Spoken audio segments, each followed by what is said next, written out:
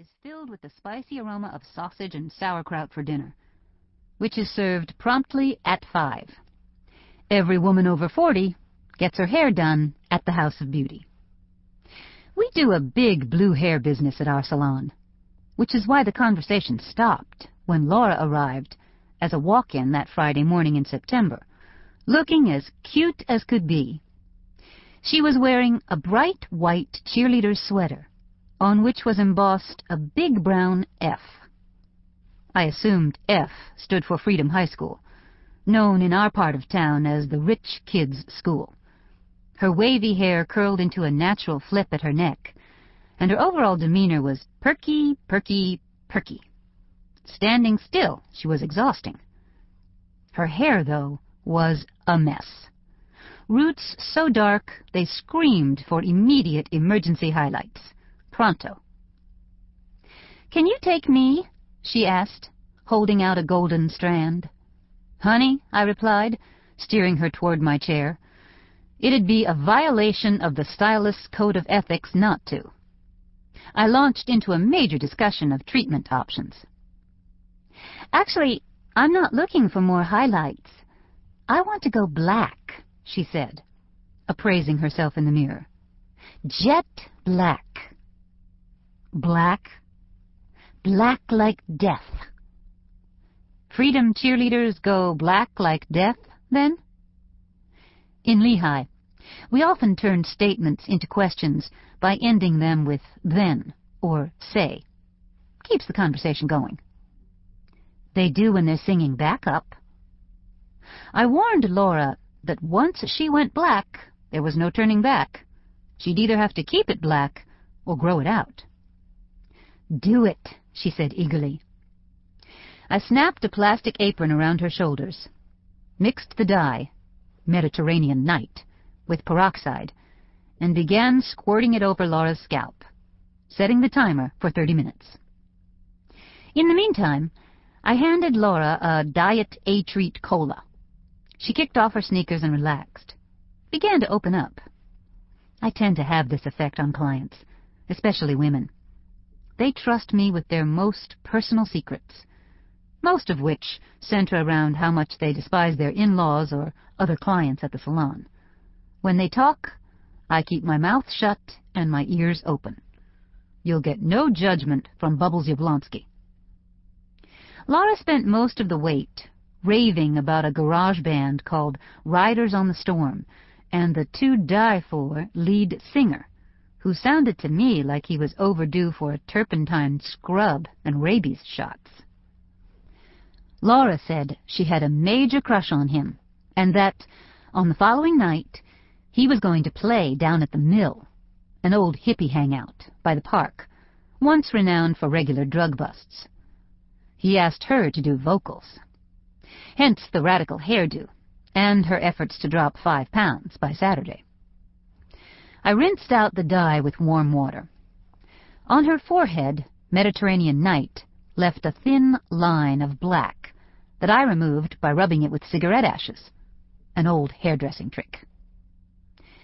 "Your parents must like him, say?" I asked, knowing full well the answer to that one. It's just my dad and me, and he's totally out of it because he's never home," she said, as I massaged shampoo behind her ears. "If he knew half the stuff that went on under his roof when he was out of town, he'd flip." Ding! Off went my internal maternal warning bell. I conditioned and rinsed her. Then I sat her up and wrapped a green towel around her head. "Like, what kind of stuff?" Laura hesitated. Could she confide in me? "Like all the parties," she said finally, "and friends of friends I hardly know who do it in his bed." Laura didn't explain further, and I didn't press. How many times have I regretted that? "She was slumming it, coming here to the House of Beauty, you know," observed Sandy, as we watched Laura step into her shiny, apple-red Honda Accord. A gift from Daddy, no doubt.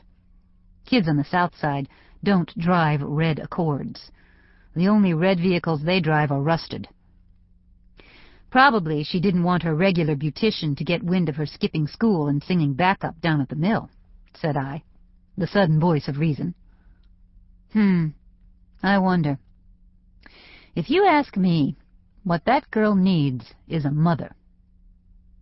The next day, Laura was dead. Her lifeless body was found behind her house on a chaise lounge in the pouring rain. It was all over the TV news, complete with special reports on the intense peer pressure facing today's cheerleaders, and shots of friends gathered on the Buckmans' front lawn, hugging and crying.